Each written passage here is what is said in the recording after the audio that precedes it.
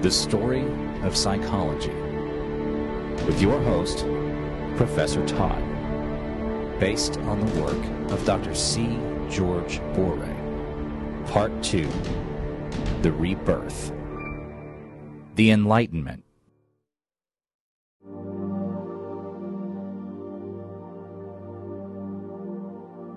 The time of history that we call the Enlightenment began in Europe during the 1600s. It was a time of exploration and rediscovery, particularly a rediscovery of the philosophy of the ancient Greeks. And, like the Greeks, Enlightenment philosophers asked many of the same questions, such as, what is the world made of? How can we know anything for certain? The question of epistemology.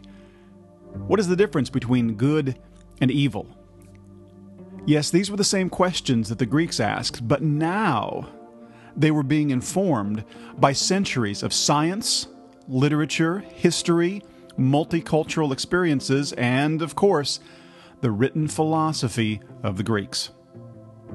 In our last lecture, we looked briefly at the philosophy of Thomas Hobbes, John Locke, and Baruch Spinoza. Thomas Hobbes was known for his materialism, and he would contrast with the idealism of George Berkeley, who we'll study today. John Locke was known for empiricism, and his contrast would be with Baruch Spinoza and rationalism. And finally, in this lecture, we're going to discover the tensions between faith and atheism. Faith will be represented by the philosophy of Gottfried Leibniz, and atheism by Pierre Bayle.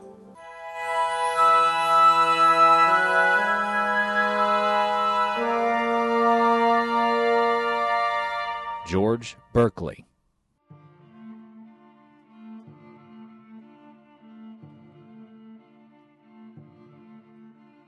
Bishop George Berkeley was born on March 12, 1685, at Dysart Castle in Ireland. He attended Trinity College in Dublin, where he studied, among other things, the philosophy of John Locke. In 1709, Berkeley wrote An Essay Toward a New Theory of Vision.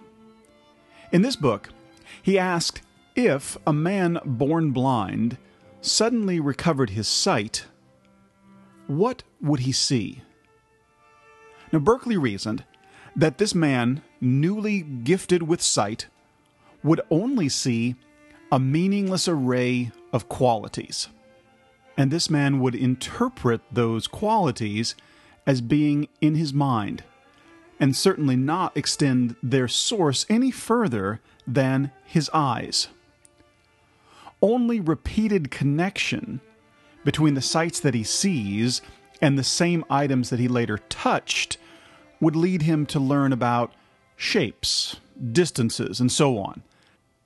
The only experience of which he could really be sure was that the impressions were in his mind.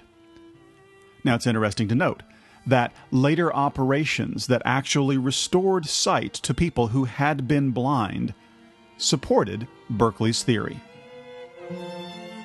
Space, therefore, is a mental construct, an extension of the qualities which can be viewed.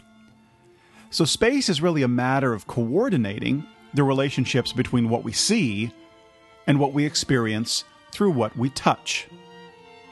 And we will see this idea of space being a mental thing recurring again in the theory of Immanuel Kant. In 1710, George Berkeley wrote The Principles of Human Knowledge. If, as Locke said, all knowledge comes through the senses, then how can we know nothing that does not come through the senses? How can we know anything beyond the senses? Extension in space, the shapes of things, their resistance to touch, their colors, tastes, smells, all of these do in fact come through the senses.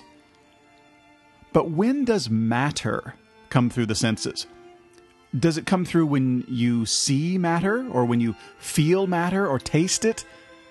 All you ever experience through the senses are the qualities of matter, never the substance of matter. Matter, therefore, the material world, is a theory without evidence. And since the atheism of Berkeley's day relied a great deal on materialism, Berkeley felt that he had to give that atheism a knockout punch.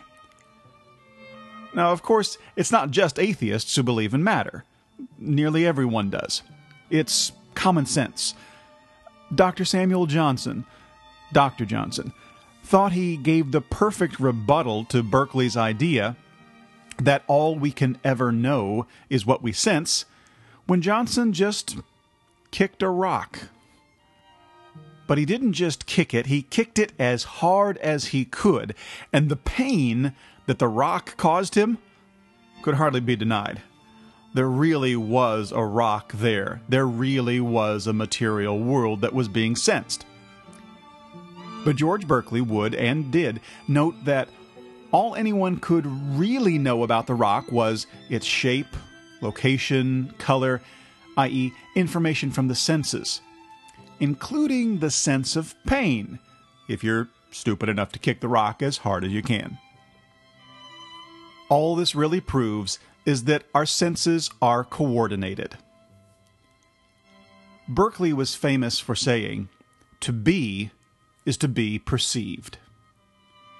So what happens to things when we're not looking at them, not touching them, or kicking them, or interacting with the material world with our minds in any way? Do those things vanish every time we turn around? If we start a fire in the fireplace and then leave for a while, when we come back, the fire has burned down to ashes. There was no one there to see or perceive the fire, and yet the fire obviously continued to burn. We can see it in the results. Did the fire vanish simply because there was no human mind to perceive it? And Berkeley said, of course not. Things in the material world, as collections of qualities, always remain. But they remain in God's mind. God is the permanent perceiver, and so God encompasses everything.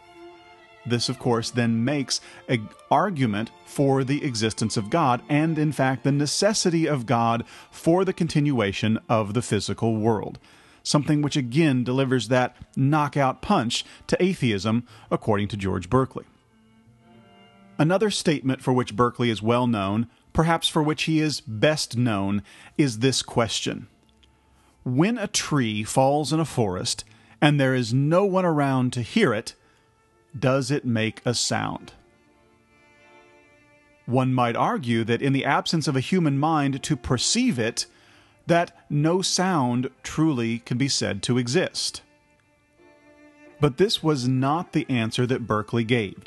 By now you may already be guessing. Berkeley's answer was that of course the tree made a sound when it fell because God was there to hear it. Now this is perhaps the purest and most eloquent version of idealism ever. And Berkeley went on to spend some time in Rhode Island, in America, waiting for a startup grant for a college in Bermuda, which never arrived. Berkeley, California, is named for Bishop George Berkeley. He became the Anglican Bishop of Cloyne in 1734, and he died in Oxford in 1753 at the age of 68.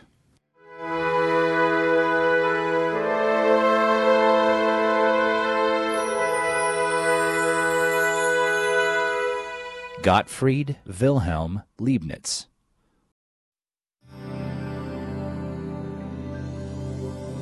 Leibniz was born June 21, 1646. His father was a professor of philosophy at the University of Leipzig. Little Gottfried was a boy genius. He received his doctorate at the young age of 20. From there, he spent some time gallivanting around Europe, tasting just about every philosophy that the continent had to offer. In 1672, Leibniz went to France as a diplomat. There he would begin to invent calculus, as well as a calculator that could multiply and divide. In 1676, he visited Spinoza in Holland, where he read the manuscript for Spinoza's Ethics, and then he went on to Hanover to serve the prince there. In 1700, Leibniz founded the Berlin Academy. His major life's project was to effect the reconciliation of Catholicism and Protestantism. He failed, obviously. It will take a lot more than genius to reconcile those two. But Leibniz's major work, as far as psychology is concerned, is New Essays on Human Understanding. This was a refutation of the work of John Locke. It was written in 1703, but it wasn't published until 1765. Leibniz's basic point in the New Essays was that the mind is not a passive tabula rasa, a clean slate, a blank piece of paper, upon which experience writes. This was the view of Locke and Aristotle. The mind, he said, is a complex thing that works on and transforms experience. Paraphrasing Locke, he said, quote, "Nothing is in the mind that has not been in the senses," and then added, "except the mind itself." Now this would inspire Immanuel Kant and many psychologists in more recent times. Leibniz also suggested that while we are alive, the mind is never entirely at rest, even in deep sleep. In fact, the mind is often functioning, even when we are not conscious of its doing so. This was the conception of the unconscious that would influence Schopenhauer and later Sigmund Freud. Now, Leibniz had a very unusual metaphysics. He started with the same sort of skeptical approach as Descartes, but he ended with an idealistic metaphysics called monadology that outdoes even Berkeley's metaphysics. Monads are souls. Each soul contains within it the perception of the entire universe. It's not that there is an entire universe outside of our souls which we perceive as an object. Souls are all there is. And we often experience ourselves as interacting with others. Monad a monad, you might say. But Leibniz makes it clear that we are only apparently interacting, each within our own internal universe. Monads, he tells us, are windowless. We consciously perceive only a small piece of this internal universe, our point of view, we could say.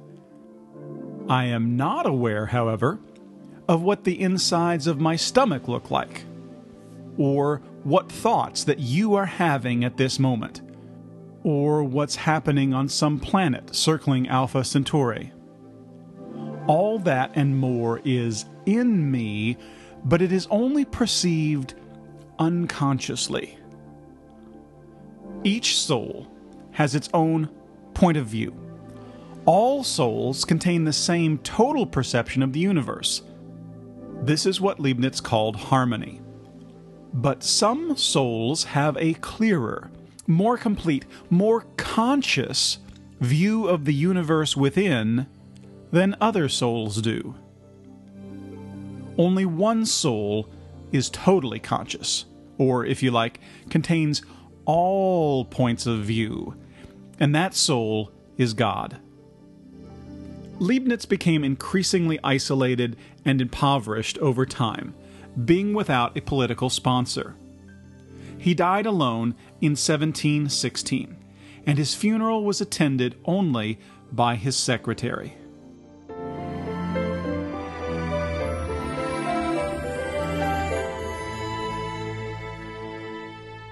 Pierre Bayle. Pierre Bayle was born November 18, 1647. The son of a Huguenot or Protestant minister in southern France, he was sent to a Jesuit college in order to get the best education, and he was converted to Catholicism there. When he returned, he converted back to Protestantism. Now, this made him a relapsed heretic, a very dangerous thing to be at the time. So his father sent young Pierre Bayle to Geneva to study, where Bayle discovered Descartes. He taught for a while in France, but then found it necessary to escape to Rotterdam in Holland, where he eventually became a professor. He suffered from headaches and depression and never married. In 1682, Bayle anonymously published Diverse Thoughts on the Comet. Referring to a recent comet that had everyone abuzz, he wrote against the various superstitions of his day and the belief in miracles. In the book, Bayle noted that as far as actions and morality are concerned, he could see no difference between Catholics and Protestants, Christians and Jews and Muslims and pagans and even atheists. In 1684, in the city of Amsterdam, Pierre Bayle began a magazine called News of the Republic of Letters. He wrote all of the articles himself. In the meantime, both his parents and his brother were killed during the persecution of the Huguenots. So, Bayle wrote a book on tolerance. But tolerance was not on the Protestant agenda either, and he lost his professorship. Quote, "God preserve us from the Protestant Inquisition." End quote. His major work was the dictionary, which was really more of an encyclopedia of philosophy, religion, literature, etc. Writing 14 hours a day, he wrote 2,600 pages. In this massive work, he deconstructed, as we might say nowadays, a great number of biblical stories, religious beliefs, and philosophical theories, including such tidbits as the doctrine of original sin and the Trinity. He even suggested that if God and Satan actually exist, Satan is winning. He would always add, after making these extreme statements, that, of course, no good Christian would ever believe such a thing. But after years of condemnation by the religious establishment, Pierre Bayle died of tuberculosis on December 28, 1706.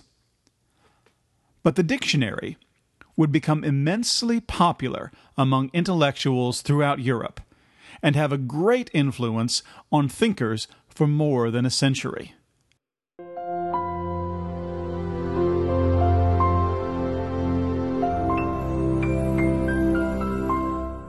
Auguste Comte's calendar. Since the time of the Enlightenment, philosophers and scientists have been trying to make human life a little more rational. Decimal-based monetary systems, for example, began in the United States in 1786, on the insistence of Thomas Jefferson. The system was adopted in France in 1793, with decimes and centimes. These terms, meaning tenths and hundredths, became our dimes and cents. The Italians didn't adopt the system until 1862, and it didn't get to the British until 1971. Similarly, the French introduced the metric system in 1795. By the end of the 1900s, almost all countries have adopted it, the United States being the notable exception this time. Far more resistant to rationalization has been time. Now, it doesn't seem that we are ever going to change the 60-second minute, the 60-minute hour, the 24-hour day, but at least these are consistent and international. The calendar has likewise resisted change, but not for a lack of ideas. You see, the year of 365 days is 4 times 7 times 13 plus 1. And on leap years, we add another 1, which means that there are several simple schemes that we could be using for our calendar. For example, we could have 4 seasons of 13 weeks of 7 days each, plus 1 and another on leap years. Or we could look at the calendar developed by Auguste Comte. Now, the calendar was developed in 1849, and Comte published a 13-month calendar which he called the Positivist calendar. It consisted of 13 months of 28 days each, exactly 4 weeks. And there was an extra day at the end of the year which had no weekday assigned to it, and one more extra day on leap years. Every year begins on Monday.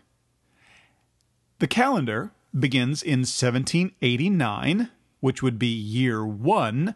So, for instance, the year 2010 would be 222. Each month would look exactly the same. And these are the names of the months that Comte proposed: Moses, Homer, Aristotle, Archimedes, Caesar, St. Paul, Charlemagne, Dante, Gutenberg, Shakespeare, Descartes, Frederick II, and Bichat. Individual days in the calendar were dedicated to significant persons in fields related to the month. So, for instance, Moses the 14th is Buddha. Aristotle the 21st, Socrates. Gutenberg the 7th is Columbus. Shakespeare the 28th is Mozart, and the 28th of Descartes is Hume. I suppose that I don't need to tell you, it never caught on. Now, there were other calendar suggestions, both before and after Comte's, and perhaps the most famous is the French Revolutionary calendar. It was invented by a committee and was adopted by the convention in October of 1793. The calendar was divided into 12 months of 30 days each, leaving 5 days, 6 days during leap year, at the end of the last month. Those 5 or 6 days were to be known as a series of national holidays. The French Revolutionary calendar was used in France for 12 years, until Napoleon changed it back. Much more recently, the world calendar was introduced by Elizabeth Archelaus in 1930. She founded the World Calendar Association October 21st of 1930. It was gaining great international support until World War II interrupted civilized discussion. Reintroduced to the United Nations after the war, worldwide adoption was thwarted by the United States in 1955.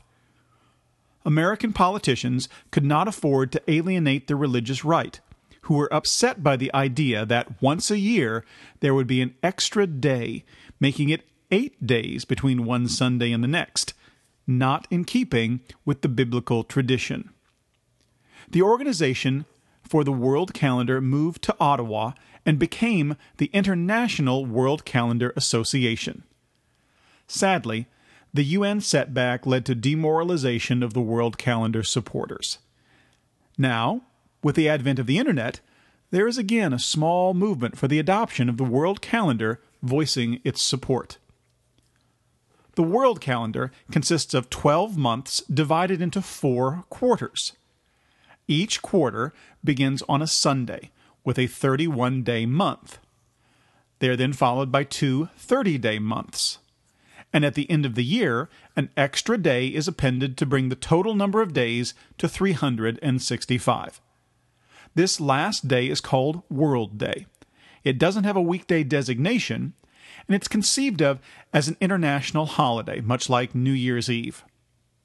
Every 4th year, an extra day is added to the 6th month. It, too, has no weekday designation and is thought of as an international holiday. By this method, we would have the same calendar every year. The world calendar would present us with the fewest changes as to how we perceive weeks, months, and years.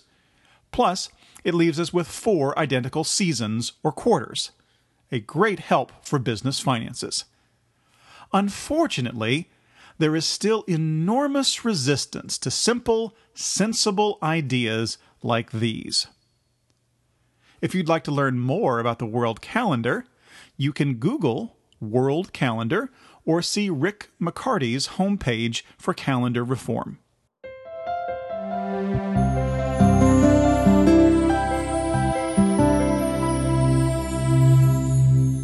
Conclusions.